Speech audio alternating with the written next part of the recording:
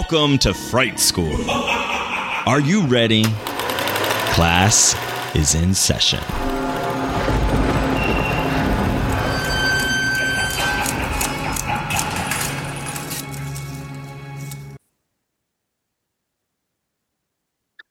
Welcome back to Fright School. Hello, Joe. Hi, Joshua. Hi. Hi. I know that not everybody obviously can see this, but I know some people can. So I'll talk. Look, I've got a little Halloween, shirt and hoodie on. It's 8 months and a few days to Halloween, so we're counting down. I just felt like I just needed to be. I'm not going to get into it on the show, but we were discussing before. Just I've been having a little bit of struggle bus this week. And so I needed to feel good about myself. So I put on some Halloween stuff just to reclaim my joy. And if you follow me on the, on the social media, you saw I posted myself in a lovely trapeze dress from La Fama Noir. That's all Alien, H.R. Giger themed.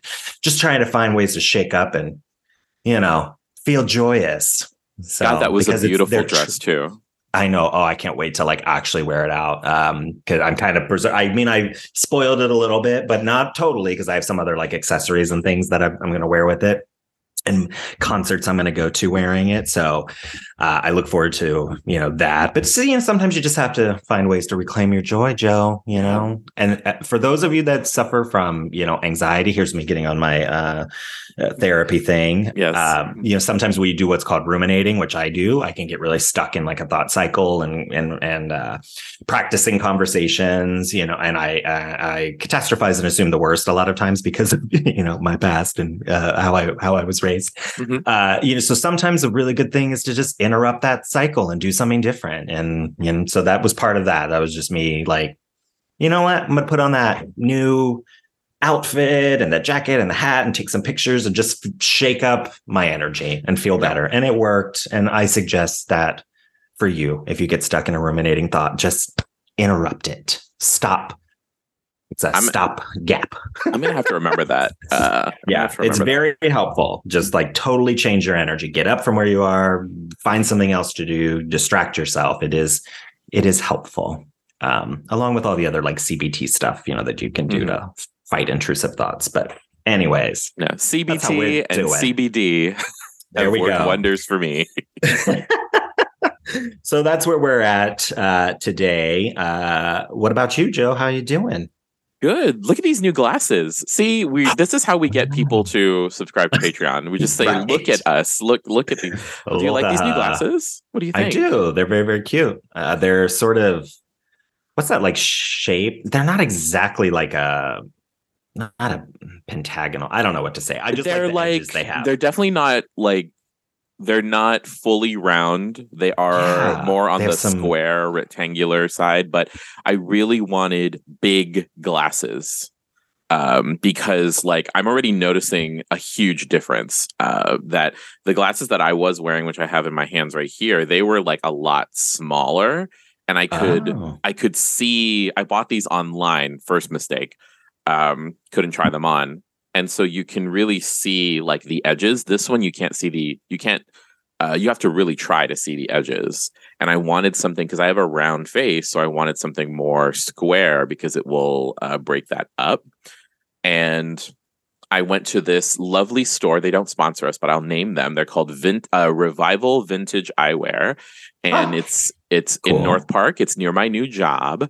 And what's cool about this store is that it is never worn vintage eyewear. So they go to different designers or places that have dead stock. They're just unused unused specs that never made it to showroom floors, and they just buy up the stock at a discount. And it was so quick, so easy. These have a little sheen on them because I have them blue light blocking, so I can sit in front of my computer for hours. And they're really great. I love that. I love that glasses come with that now. Yeah. Because contacts I don't think do yet, but maybe they do. Maybe they're more expensive. I don't know. I've never been offered a blue light contact. You can definitely buy it's much it's much inexpensive now just because of how popular they are, but you can buy like nice or decent frames that just have the blue light filter on it. So that way you can, if you don't need it to see you or need it you can just use it. So that way when you're at the computer for long stretches, it really helps reduce fatigue. But that's actually not a bad idea. Blue light blocking, like it was a lifesaver. Yeah. That's been a big part of my effort to like decrease my screen time, which we talked about last week on the show of like, removing Facebook and, trying to find ways to like put my phone away at night.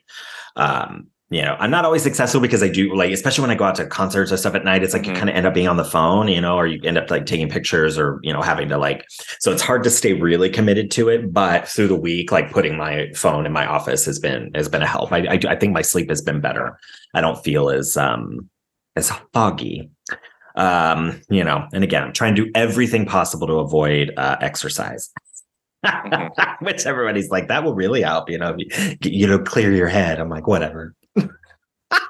Let's try blue light blocking first. Blue light blocking. Come on, blue light blocking. Did you watch anything fun this week? Oh, I guess real quick, I should say that Megan is out on Peacock in an unrated version. Yes. So we watched that the other night. The Sam Squanch and I, who I think overall enjoyed it. And again, revisiting that conversation about like dolls and children. It's just, I'm very much looking forward to seeing what they do with the sequel. Yeah. And now that Megan's a little bit more accessible for those who didn't want to like go to the theater necessarily to see it, but who have Peacock, I'm curious what the conversation is going to be.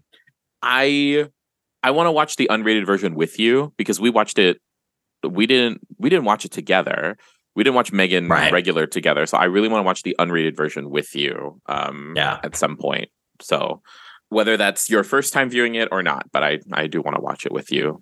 Oh, no, we watched the unrated already, but it'd be fun. Good. I would watch it again. It's another one of those movies that I think is a great popcorn night kind of movie. Yeah. It's like it's just fun. It's fun. What about you? You watch anything this week? This week, or read another book. Maybe did you finish another book? No, I haven't finished. It's almost March. I know. I that's why I was like 12 books in a year instead of saying one book a month because at least that gives me some buffer. I see. Okay, that's so true. You're right. You're right. I'm putting an expectation on you that you did not give. Sorry. And I communicated my intention back to you in order to, we're setting boundaries to know peace. Just trying to keep you accountable. I appreciate. I've said it to enough people now where people are holding me accountable, and like previous Joe would have like resented that and never talked to those people ever again. Yeah. But you can't with me. But I can't because I gotta talk to you.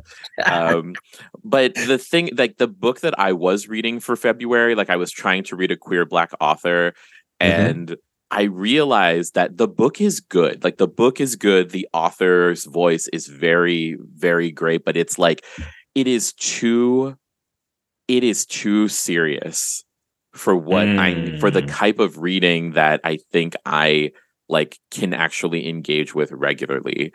And so I've put it on the shelf right now to revisit at a later time.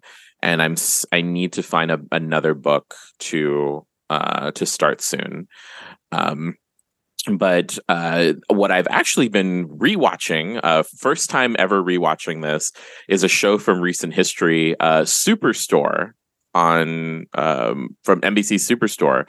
Watching it on Hulu right now, and I was like, "Damn, this show came out in like 2016." Like it came out like it was a Trump era show. Like it started before and then like dove into it, and now we're dealing with. So like, no, it came out like fall 2015, and it is delightful, but it's also like this intense nostalgia for like recent history because Superstore would end in 2021 and they deal with like pandemic stuff. So that's the other thing. The final end of Superstore would like deal with like it also becomes like a weird commentary on like life, and I think that's what made it so successful before, because in an early season there's like Mateo, who's played by Nico Santos, is an undocumented immigrant, and there's like an episode where he gets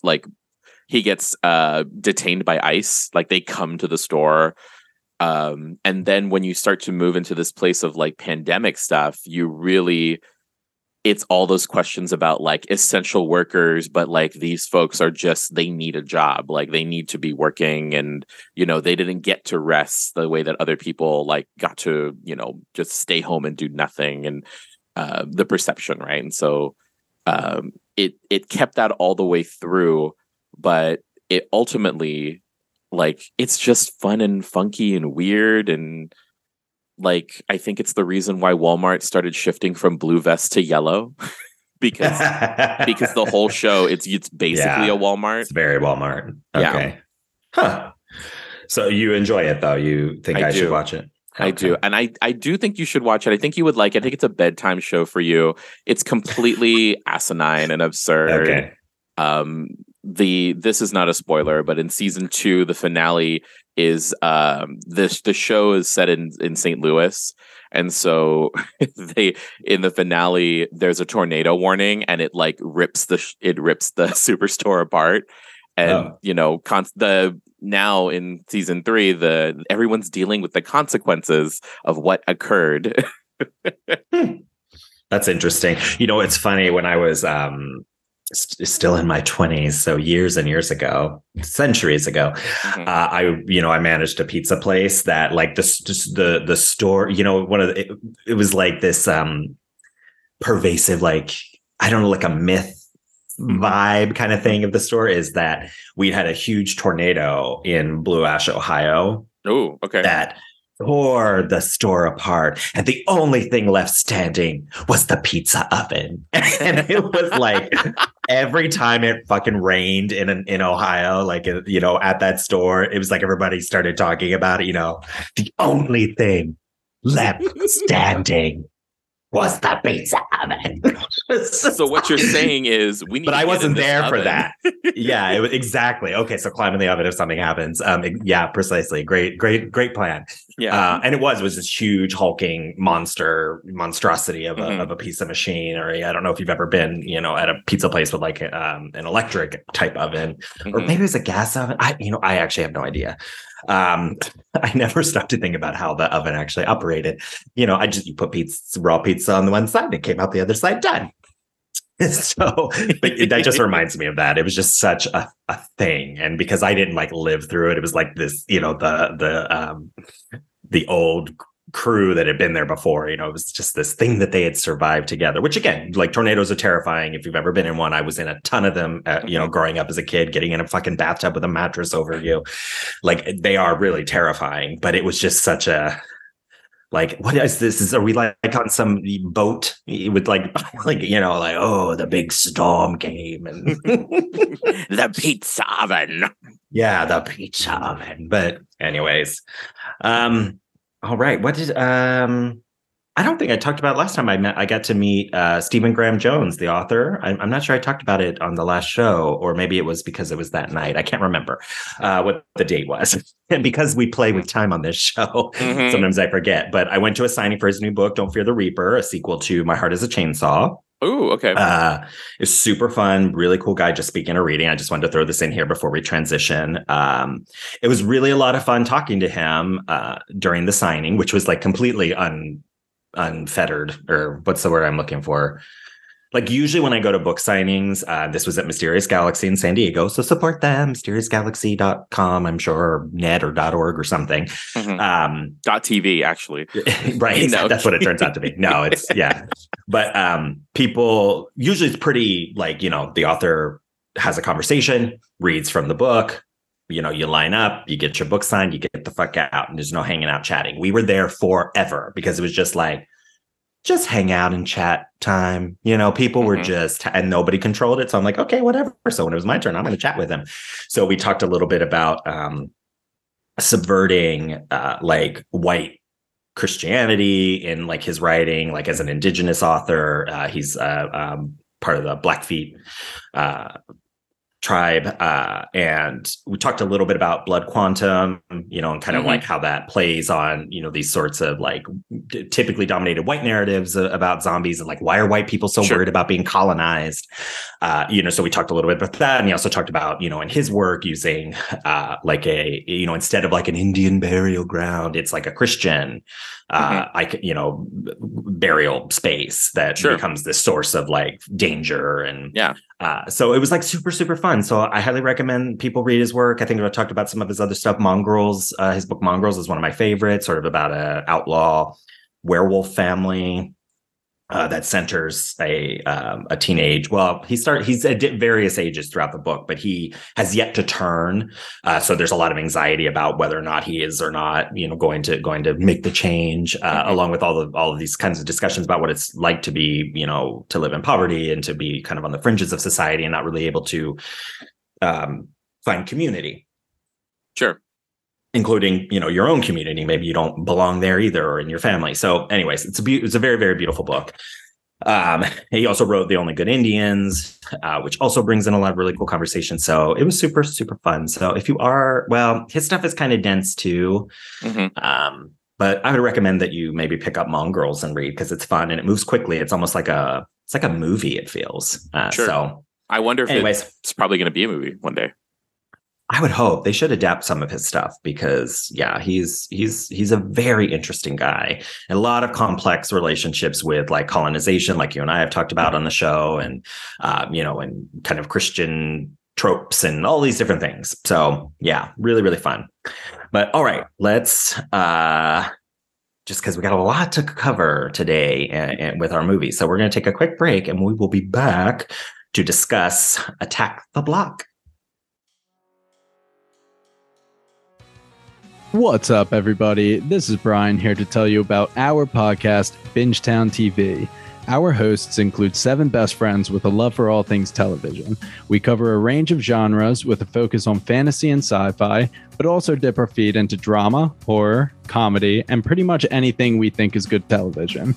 We use the traditional deep dive formula for new live shows that are released week to week, but our calling card is our Rooks and Vets and Pitchtown TV series. Rooks and Vets pairs 2 of our hosts that have seen a show with 2 of our hosts that have not seen a show. Pitchtown TV is when we have a special guest pitch us a show by having us watch the pilot and trying to convince us to watch the rest. If you're craving more content on some of your favorite TV shows, then you should listen to Bingetown TV. Find us on our website at bingetowntv.com, the Apple Podcast app, Spotify, or wherever else you may find your podcast. All right, welcome back. So this week we are discussing 2011 British sci-fi comedy horror film Attack the Block. And so I just kind of want to first set up that most of the discussion today that I want to guide is from Lori Palmer's very interesting article, or I mean, it's like a research paper called Attack the Block, Monsters, Race, and Rewriting South London's Outer Spaces. So a lot of our conversation today is going to be pulled from that, and sort of, you know, me getting Joe's response to, once again, really overcomplicating a horror movie. But it's very delightful. So I want to start with, before we jump in, like we usually do, just to kind of set the mood for sort of how we're going to be discussing this film. So this is from this article. So it's a film directed by British comedian turned filmmaker Joe Cornish. This is his directorial debut, which I think is important to note, because a lot of the responses called this like one of the best, like, you know, debut films. It's the debut film of John Boyega. We have Jodie Whittaker, who eventually became the 13th Doctor, the first like female, woman Doctor. In the Doctor Who show, in case you don't know what I'm talking about, dear listener. Anyways, so I was quite surprised that like there was a lot of debuts, especially because 2011 doesn't seem that long ago, because John Boyega is so looks so young. I think I did the math. He's like 19 in this, and John Wright, or who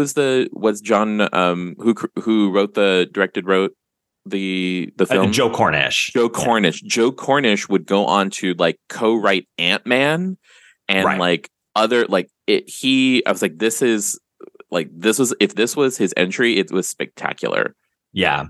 So, and this is his directorial debut. So the alien invasion action of Attack the Block mines similar urban genre territory as John Carpenter's Assault on Precinct 13, Escape from New York, Walter Hill's The Warriors, and John McTiernan's Die Hard. It can also be compared to European city cinema, such as Mathieu Kassovitz' La Haine, including the latter's social commentary on the effects of repressive discrimination and stigmatizing media discourse upon the inhabitants of urban public housing. So that kind of brings everything that we're going to talk about. So we're going to talk a little bit about that urban housing. We're going to talk about masculinity, who's the villain. We're going to talk about race, obviously. It's going to be a lot. We got a lot to cover. So, but let's start with, as usual, Joe, your thoughts on Attack the Block. Your first watch. God. Ring the alarm, because this film was fantastic. I would watch this again. This is now a like Halloween, like put it on the list and watch it, for the month of October type of situation. And this film was just so much fun. It reminded me a lot of Vampires versus the Bronx and on Netflix. Oh yes. Yeah. And I really, really enjoyed it.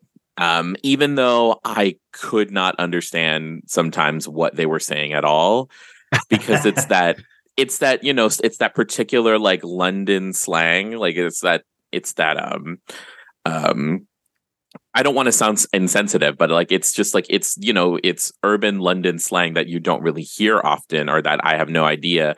And so it's like I understand what's going on, but sometimes it's like, okay, let me pause for a minute, go back like 30 seconds just so I can make sure. I thought about putting the subtitles on, and I don't think that would have helped at all. But ultimately, like it was really good. And it's totally made by John Boyega's performance. Yeah. Oh, yeah, absolutely. Well, I really believe everybody in this film. I think they do a really nice job. And I'm glad that you brought up the language, because that actually is my first topic, language. And in this piece that I'll be referencing throughout the episode, calls it a dizzying patois slang of the hoodie-wearing gang of youthful muggers menacing the streets of South London. And so, sort of the origin of this film is that Joe Cornish, he himself was mugged and by a group of kids. And so let me see if I can find that story. He said, I thought about it a lot. It made me think about the kids who did it. I thought that they looked weirdly cinematic. They looked like ninjas or bandits in a Westerns. The bikes they rode looked a bit like something out of E.T. or the hover bikes in Return of the Jedi. The slang they used felt a bit like Nadsat from A Clockwork Orange. And I thought, here's a setting that has only been used for depressing social realism. And actually, there's the toolkit for an action adventure here. And so it says that goes on to kind of discuss that to an outsider's ear, a new dialect can be as indecipherable as a map of an unfamiliar city.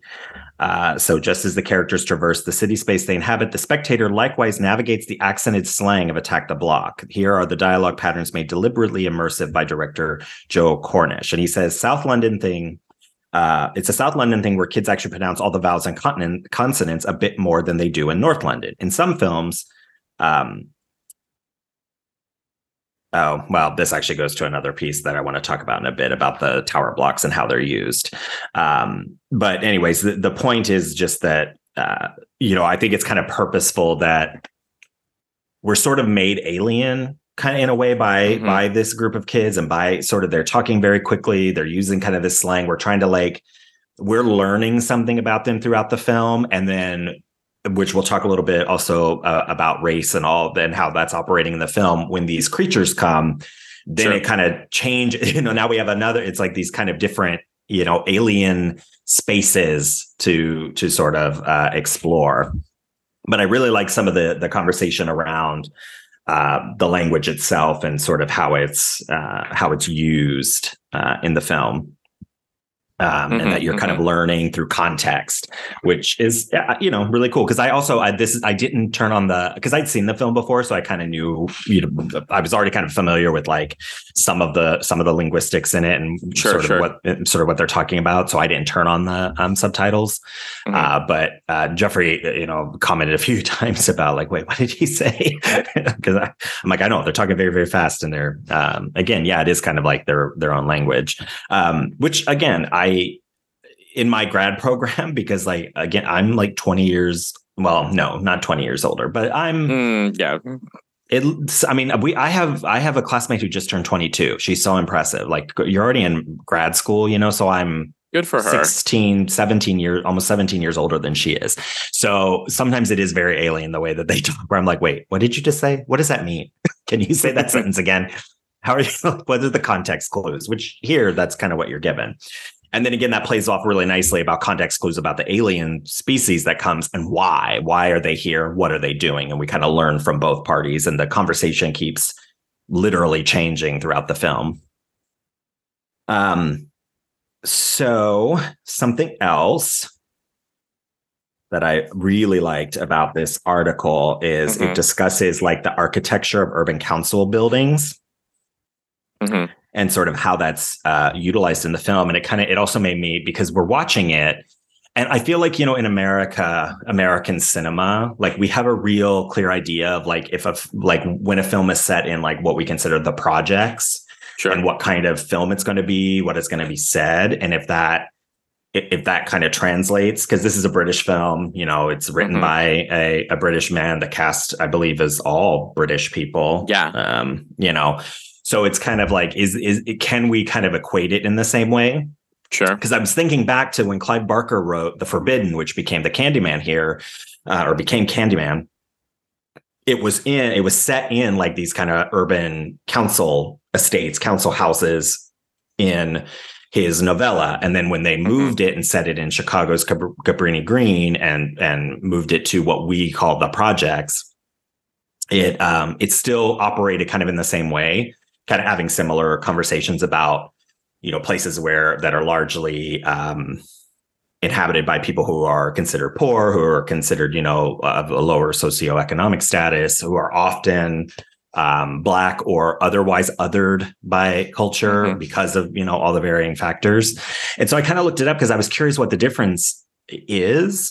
And one of the things I found is like, that's a little bit different with council housing is that a lot of times they try to put so they build the housing itself, but there's also like a grocery store, a doctor's office. There are other things to support, like it's a community idea that they have sort of a council that's overseeing.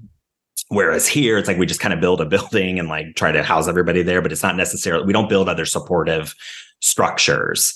Not to say that the British are doing it any better or worse, because obviously this film is having, a very similar conversation about like this group of kids who are making trouble. Well, of course they are, because they live here. This is where they live. This is their life. It's making, similar social commentary. It's not it's something that like American audiences can relate to and we have a visual language. Yeah, we have a visual language of it. We have a conception, however, misconceived or not, of what like basically I was like, oh, this is like, I mean, not to sound reductive, but like I'm sitting there like, okay, we're in the British projects basically. And the kind of collectivist mentality, right? It's like, we protect ourselves. We are all we got. We protect ourselves. We protect our own. I think they even say it to Jodie Whittaker's character. It's just like, if we knew that you lived here, you wouldn't have gotten this. Like, you don't look like you live here. Yeah, absolutely. Which again, I love that you're talking about this because you're getting right. You're following exactly because there is a whole identification when they early in the film after they mug Sam after the boys, this group of, and they are mixed race. They're not all black, it's a mix. But again, they're a lot of the social commentary, and we'll talk a little bit about what Horror Noir says about this film as well, a little bit later in the podcast, in the show. But they mug her. Then the alien, the first alien crash lands and, tries to attack them, and they chase it down, they kill it. And then they parade through, their neighborhood, their block. And, we own the block. We're in charge of like policing it. There is a real identifying. Let me see. There was a good quote about that in the article that I know I pulled, but I also made. Yeah. So it, there's a pride in the place that they call home. Their positive conflation of self and place are in clear contrast to the stigma of deviance and failure promoted in public rhetoric toward the urban poor and their marginalized community. So there's this, they feel proud to police the block. And Moses himself, he's a bit of an authority for these groups of kids and others in the neighborhood. So there is a sense of pride. He's a community leader. Yeah. He is a community leader. Exactly. So to kind of get back to this, like the setting, the architecture of urban council buildings. So after the First World War, and then again after the Second World War, there was a lot of, rebuilding that had to be done. And so the designers and planners of public housing in post-war Britain, they envisioned a progressive synthesis of efficiency and community during the heyday of high-rise council estates that began during the widespread reconstruction of this time. Mm-hmm. And so this idea of moving, instead of going outward, like moving upward and, building up Britain and, creating these sort of towering, like we survived the war and we, and we're on the right side of history and we're going to, do. This is a monument. Exactly. They become these sort of monoliths, which is exactly, it's a character. The thematic and visual center is the looming monolithic Wyndham Tower, dotted with blazing exterior lights, dark windows, shot with slow tilts on an extremely low angle to suggest sort of a slate gray spaceship parked in the wilds of South London. And then within this, this traditions of sci-fi, you have a scrappy band of enemies working together, besieged stronghold becomes a living character and anti-heroes find redemption, which is, I think, very true for this building. It is its own character. They use it to various ends throughout the film. And something I really like is, the design of exposed concrete inside and out, because that's what, like, when I was watching it, and for those who may not know, the Sam Squinch was a urban planner. So, and that's kind of where how he got to sort of the kind of work that he does now was like urban planning. So he was like, this building is so strange. He's like, do they really build these like kind of like projects in London this way? Like with this stone, with this concrete, and, it feels like there's a really great quote about the field of cold incarceration, of subordinating those within to the state's desire for rationality and modernity. And so you have this exposed concrete. It was very easy to build these, very easy to crane them, to put them up. And they just thought they were going to be, concrete was inexpensive. It was flexible and believed to be indestructible. But of course, as time went on, what happens? The pristine whiteness that the post-war planners and architects imagined for these concrete utopias, these concrete utopias, is they cracked, chipped, stained from pollution, air pollution, and they eventually became this oppressively gray dampness of concrete, especially as they deteriorate over time. And so again, it just plays this really interesting role of like all the idealism that sort of came out of the war, and of building a place for like, we're going to take care of the poor and we're going to like provide, services. We're going to do these sorts of things, just kind of become these like really oppressive and depressing looking buildings. And so these kids are sort of operating, and working in that. They shot at council estates, Aylesbury and Haygate. And for South London, these buildings that they filmed at have become symbols of urban blight and the failed social engineering of post-war housing policies. And the discourse in tabloid and mainstream media brand the residents and their communities as deviant, criminal, or abnormal. which again, I think is exactly sort of what's playing here. So I think that just really helps contextualize what the conversation is happening sort of in the film. Sure. And then of course we have like this group is kind of working to rewrite that in a way, because they're really kind of claiming this space. They use it to their advantage when the aliens come. They know this space really well. They know how to get around it. They know how to operate within it to protect themselves and to build community, which again, I think is actually really, really, really cool. And in the movie, there's a really great sequence. So the block's corridors have like the light switches at either end. I don't know if you remember which part I'm talking about. When they come up and they enter that dark space, there's the overhead lights. And as they enter the frame, they hit the switch. The thematic and visual effect is that the light turns on incrementally as the boys advance towards the camera. They bring the light with them as they get closer and thus become more visible. The active motion of advancing, receding light or darkness through the film's multiple corridor scenes signals the shifting relationship between the characters as well as our perceptions of them, which that is such a cool sequence when they come in and the lights are slowly sort of coming on, and they're slowly reframed from kind of this group, this gang of muggers. They're going to be the heroes in the film, which there's another, like I said, I love this so much, the conversation that's in this like paper. I'm trying to find, there was a really good quote about that. While I find it, I'm just curious what your thoughts are on just kind of like the architecture. Like, does that resonate for you?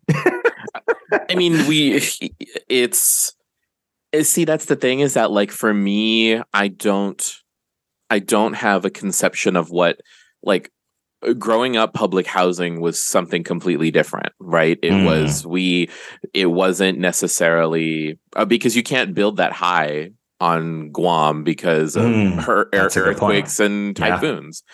So public housing is like, a neighborhood, this like one neighborhood that like was kind of like quote unquote like the bad neighborhood. But that's the other thing, is that like public housing has this reputation for being a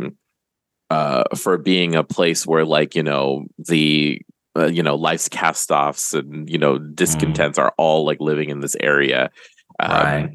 And but the only language that I see, as far as the only I guess language that I have to express about like what these conceptions of public housing are, is just from media.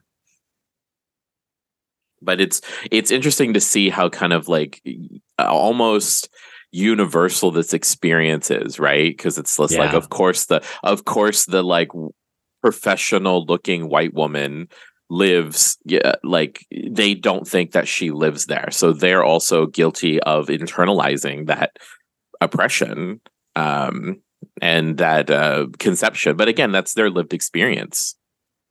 Right. Yeah, exactly. That's a very good point, when they realize that she also lives there. She's like a recent graduate of her nursing program. So she's like, still kind of in the early part of her life. She's figuring herself out, they're figuring themselves out. So yeah, that is a very interesting conversation. And one of the things that this paper calls it, which I think it's such a great term, is brutalist, like brutalism in architecture. And you think about the brutality of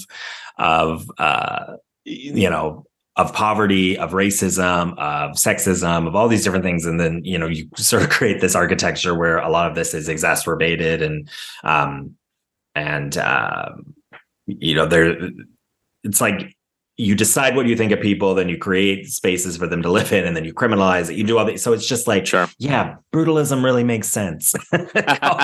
calling them that. Sort of shifting a little bit to, I really like how they, here's one of the things about the kind of moving. So into a little bit to discuss some of the aspects that race is playing. So we have This is a quote from this Sarah Eilot she has a paper as well called, what was it? Sorry, I don't have my references here that I didn't pull from the paper. We Are the Martyrs, You're Just Squashed Tomatoes. Laughing through the fears in post-colonial British comedy, Chris Morris's Four Lions and Joe Cornish's Attack the Block. So she's talking about how it's like a parody of media stereotypes of gang members. The film undermines these by framing the teenage protagonist, particular urban Britishness, against even more extreme others, these super black alien invaders. Thus, the film sets up its, quote, black characters as inherently British rather than Britain's other, challenging the way that racist rhetoric attempts to position those of non-white ethnicity. So in Cornish's film, these traditions, the central teen hero simultaneously symbolizes and disrupts. The monster evoked by contemporary media, from cable news to screen fictions, is the young black urban male, a figure of white anxiety and political expediency. He's linked to violence, drugs, the steely face of race and class-based resentments. This guy is never the hero. He never saves the city, but a funny thing happens in Attack the Block. He is, and he does. And the actor who plays Dennis says, the film highlights the media stereotypes of what a gang is and what a gang does. And then the guy who plays Brewis, he's the I think he's a zoologist. He's the posh kid who is just smoking weed and the one who he kind of figures it out. But we'll talk a little bit about that in the next part because I do want to talk about his theory about the creatures. But he says that the teens start with their hoods. That's maybe the metaphor. And they start with masks and you can't see them. And so they become, the way that we're presented with them in the newspapers, a masked, knife-wielding youth. And then the guy who plays hi-hat says people get stereotyped all the time, especially like me, the way I dress, stuff like that. Depending on what day, if I put my hood up, I'm instantly stereotyped. And that's how most of the kids are in this. But as soon as the aliens come, they get a chance to show their true character, which is very interesting because hi-hats, he's kind of the human villain. Because I would even argue, as I usually do, the aliens aren't necessarily villains. They're like Cloverfield. Misunderstood. It's not even misunderstood, but it's like they're working out of some kind of possibly biological necessity. So much like in Cloverfield, where when the alien lands, or it's freaked out, it's scared, it's a storming elephant rather than a malicious kind of creature. So to kind of replace some of that maliciousness, we have we have hi-hats, who is pressuring Moses to sell drugs, who, he's the one with a gun in the movie threatening people. So he sort of is representing one kind of monstrosity and a certain type of toxic masculine energy.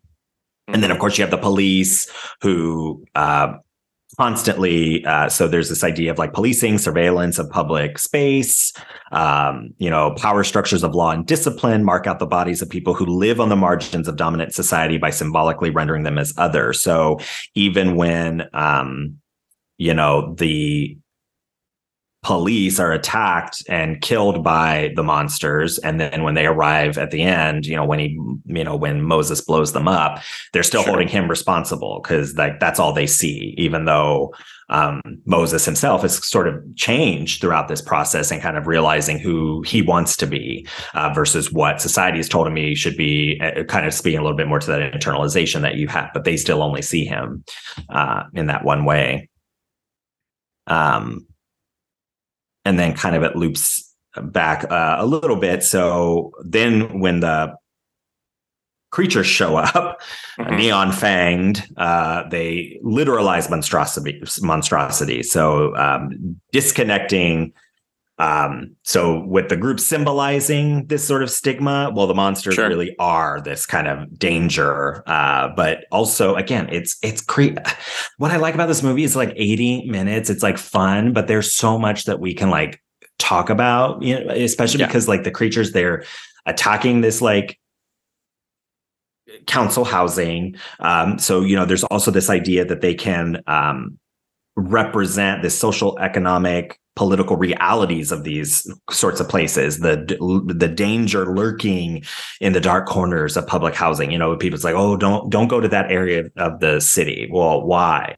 Oh, because it's dangerous. Well, why is it dangerous? Because what they don't say is that poor people live there. Black people live there. You know, other people, other people of the global majority, like they live there. That is the unsaid thing. And again, they've been pushed into these spaces by this, white supremacist system, by power structures that influence the decisions of how people end up where they end up living. And then again, how we perceive them. So something that I really like though from Horror Noir, and they actually brought up The Girl with All the Gifts as well, which we talked about last week. So they in the Horror Noir documentary, they put these two films back to back in their discussion. So they talk about within Attack the Block, it's about feeling like you matter. So these kids, Moses has been abandoned. I think he's like an orphan, basically. I think he lives with his uncle, but he's kind of never around. He's left to his own devices. He's having to figure out ways to survive. Yeah. I don't think that we even because there's that scene where they're all going home to get like weapons. I don't think we see into Moses's home. Is that correct? Not at first, because they're trying to. That's intentional, I think, of like how we don't yet want his inner reality.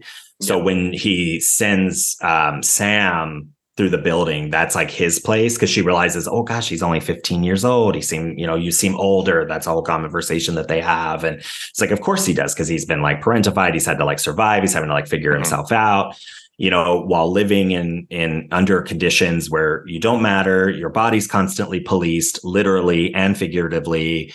There's all this pressure. You're kind of having to be tough. You're having to be tough for the people that you care about, for, your fellow, his friends, this gang that they're creating. It's out of these sense of necessity. So in Horror Noir, they discuss that it's about feeling like you matter.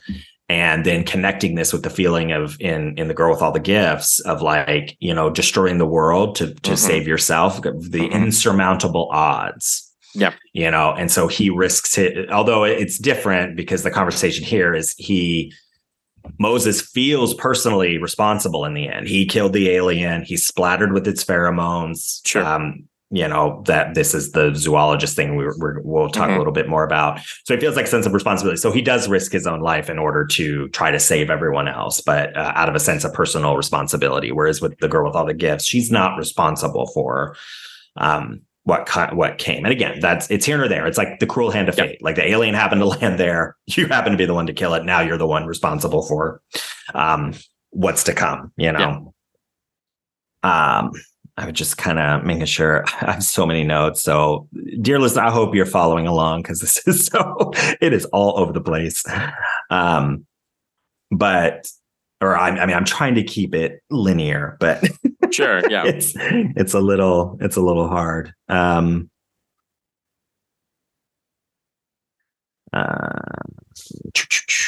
We covered that. So the other thing that I'd like to kind of talk a little bit about is the kind of sort of toxic masculinity. So it's very interesting. The film starts with the gang mugging Sam. Yeah. Mm-hmm.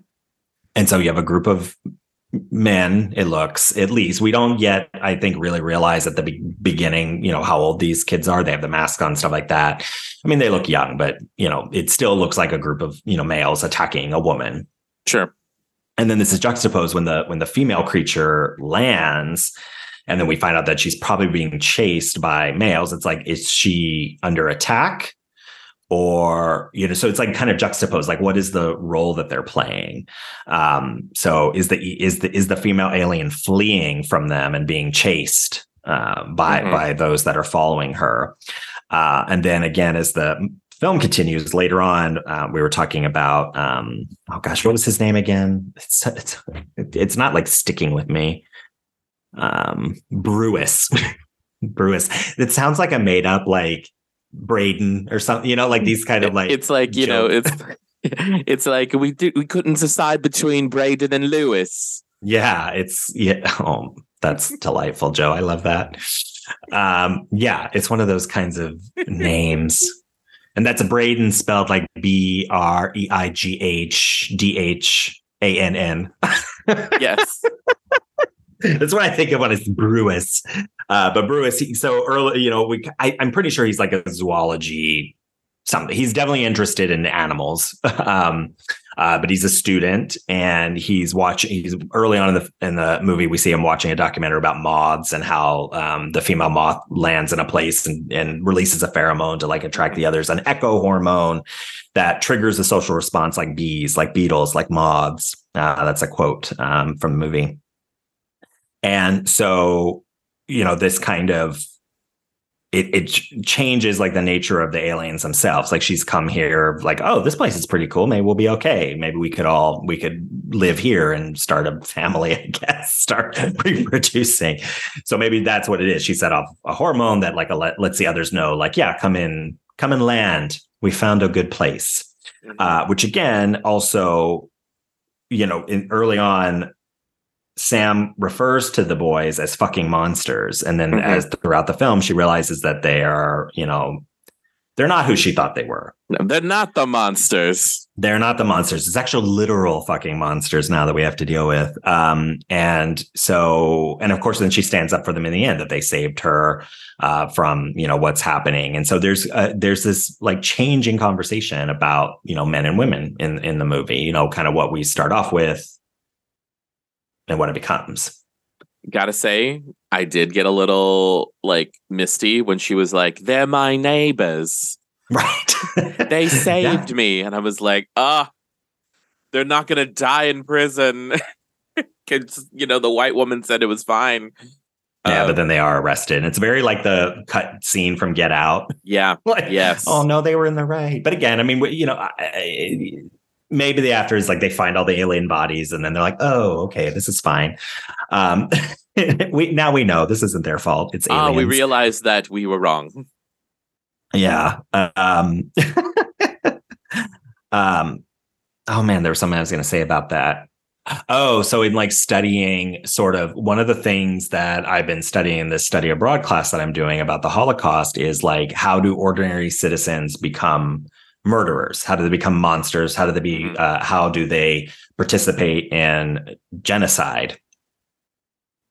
And conversely, on the other side of that question is, how do they not? Like what prevents genocide? And one of the things is, which is talked about kind of in this film, is being known. That's something you brought up a little. I think you brought that up a little earlier about when they tell her like, oh, if we knew you lived here, we wouldn't have done this. And she's like, okay, so that's what makes it right or wrong, like whether I live here or not, whether I'm known or not. And this is something that's really important to them. And I think there's actually a really good conversation. Dang it. I pulled all this stuff so I'd be organized, and now I'm just jumping all over the place. Yeah. Where did I put there was something I put somewhere. There was a really interesting quote about this. But anyway, so one of the things that we're studying is that in Germany during the 30s, as the Nazis kind of came into power, there was this, very concerted effort to push the Jewish people out of space. Sure. And to what's the word they used? Basically, expel them. They were expelled from the human. Oh my gosh, Joe. My brain. So much. I mean, you are studying, Yes. Okay. So they were expelled from the community of human obligation. So many German people, had not had contact with a Jewish person from 1935 to 1941. So it was very, very easy to not consider them neighbors, friends, part of your obligation, human part beings. Of your community. Right. Well, yeah. And then that's the next step. So it's easy to dehumanize somebody when you're like, I don't know. I've never, talked to a Jewish person. They haven't even been around here for 6-7 years. Meanwhile, the Nazis, the Nuremberg laws made that possible. So they couldn't be in places. So on the obverse of that is that for people who did live in community with Jewish people, particularly in Piaski, Poland, there were very tightly formed communities between Polish people and Jewish people that kind of had a lot of interdependence. So though the people that were Gentiles, so these righteous Gentiles, they call them, or righteous, people who risk their lives in order to save Jewish people, to hide them. I mean, it was literally a death sentence if you were caught doing this. Yeah. They did it anyways because they were neighbors. They were, to like your point earlier, it's like it really means something. And this is how we kind of can combat totalitarianism, how we can combat hatred and fear of the other is by, reaching out and by being in community and knowing them. So it kind of throughout the film, it really shifts for both of them. They get to know her and, maybe rethink, the people that, for her, rethinking the people that she's thinking are villains and, who she is herself participating in the oppression of, and vice versa. Like the people that, maybe there's more to be said. Maybe we can, have deeper conversations about the ways that we're more similar than different. Because it's like, I'm looking at pictures of these council houses right now online, and it's just, it's really interesting because like you said, they were meant to have like infrastructure, like a council to like support the people, right. But it's fascinating because what the movie shows is that it's also been very isolating, right? Like you don't know your neighbors. If we knew you were on the block, we wouldn't have done this to you. But at the same time, it's like her life is not on the block in the way that their life is controlled, and like is the block is the center of it. She's able to get out and she only just lives there. And even though you can see the horror on their face, it's just like, oh, like, we value community, but we just never figured that you would live here. And even though the setup and the design is to create that community, it ultimately does the opposite. Right. Yeah. Yeah. There was a really good, another really good, I'm telling you, this article was really fun to read. It was like, there's a difference between alienation and alien nation. And it kind of is encapsulated in this film. I wonder if that's really good. That's a really good distinction. I wonder if I probably couldn't even find it. I mean, I highlighted so many cool things coming out of this article to use today, which I love. This just takes me back to old school Fright School, where I'd have something like this to really I should have sent it to you and made you read it. It's like 15 pages. I was worried it would kill you. No, I'm kidding. Now that we know she's reading, she's a reader now. I love I love an article. Every time you send me something, I read it. That's true. It's mandatory. You're pretty good about that. Whoops, alien. Whoops, come on. I am the worst. I was gonna try to. Isn't there like a find in page? How do you do that?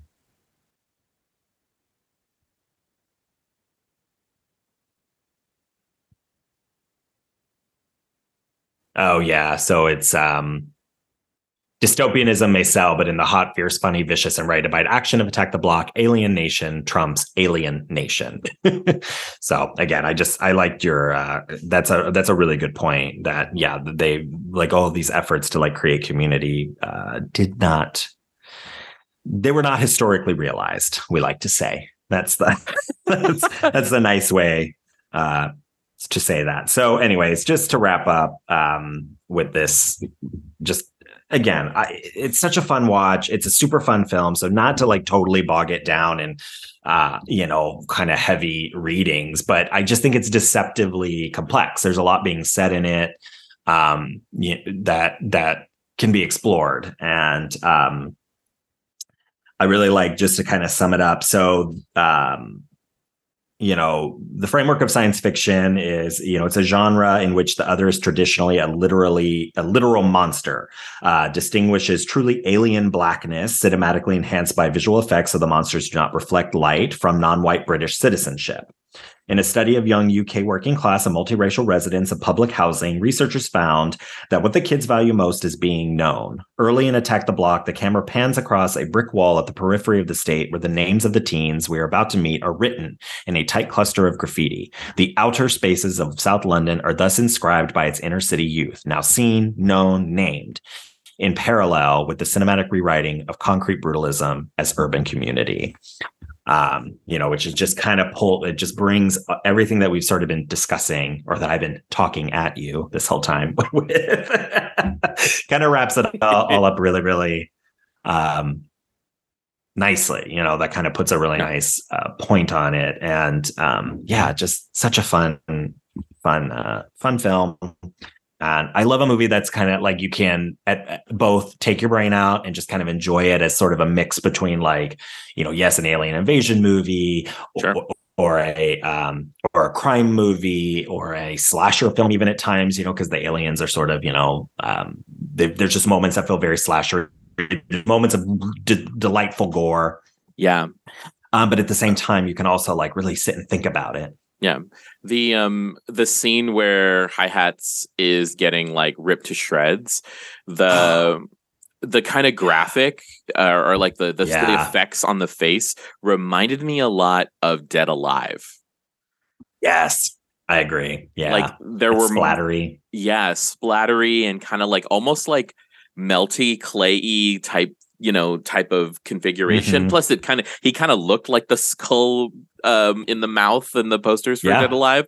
It was really cool to see like horror movies referencing, I don't know if this is intentional, right? It's like horror movies referencing, mm-hmm, or but at least like for me as like, kind of bringing back my my status in the novishit of horror, right? Like this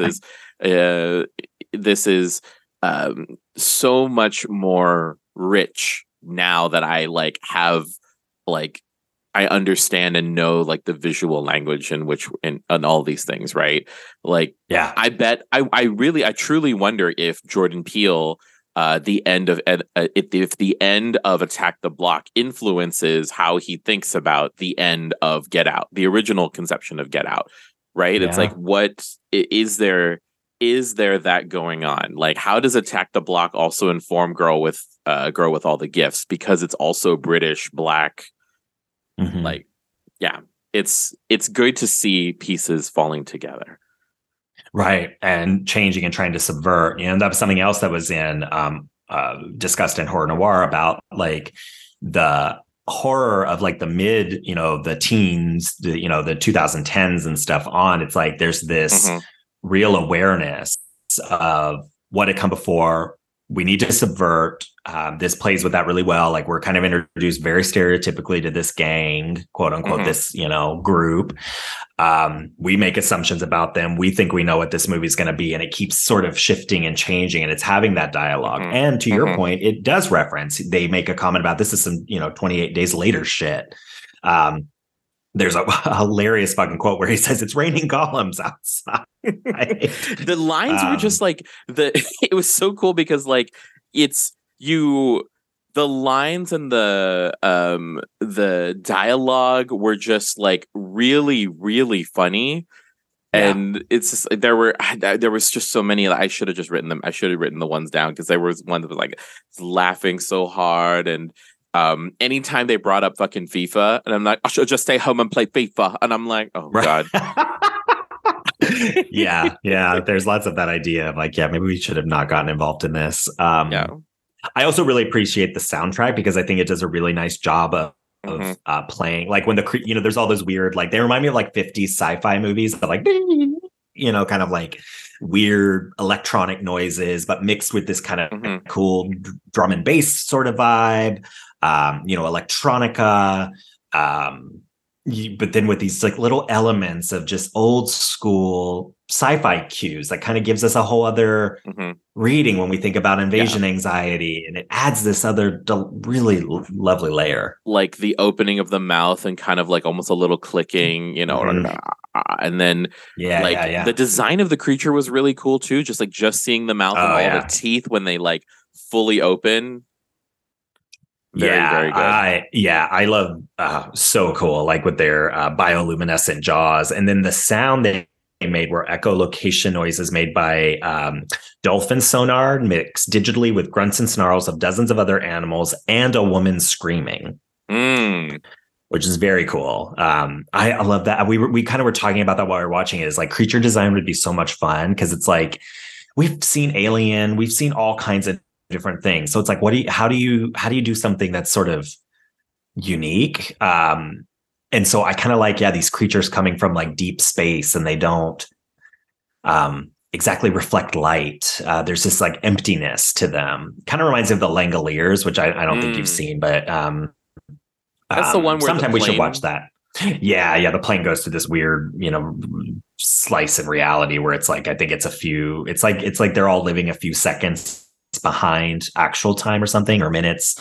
I haven't seen it in a really long time. But the creatures kind of remind me of that. These sort of voids of yawning mouths of like critters too, just hungry creatures. But I can't. I really think it's cool. Just sort of the empty, dark black. Any other last thoughts? Yeah, this was good. This month has been a good pick. Lots of good picks this month. Yeah, it's been fun. So much going on cinematically in these movies.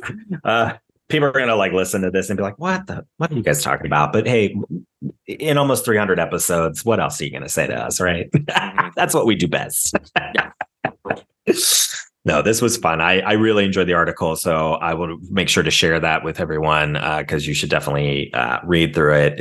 It's really cool. There's so much stuff that I can't even talk about, and so much stuff that I can't even exactly put into words. So, or I can't organize without just reading directly from it. It was a great piece. So, all righty.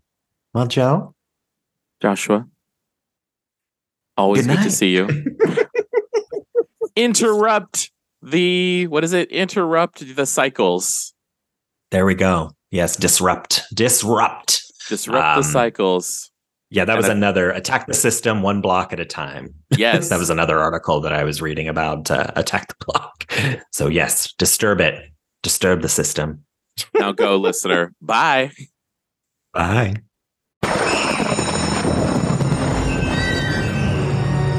Fright School is produced by Joshua Napier and Joe Farron. Our intro was edited by Davey Boy Productions. Our logo was designed by Jamie Channel Guzman. Episodes are edited and engineered by Joe Farron. Fright School is produced in terrifyingly beautiful San Diego, California.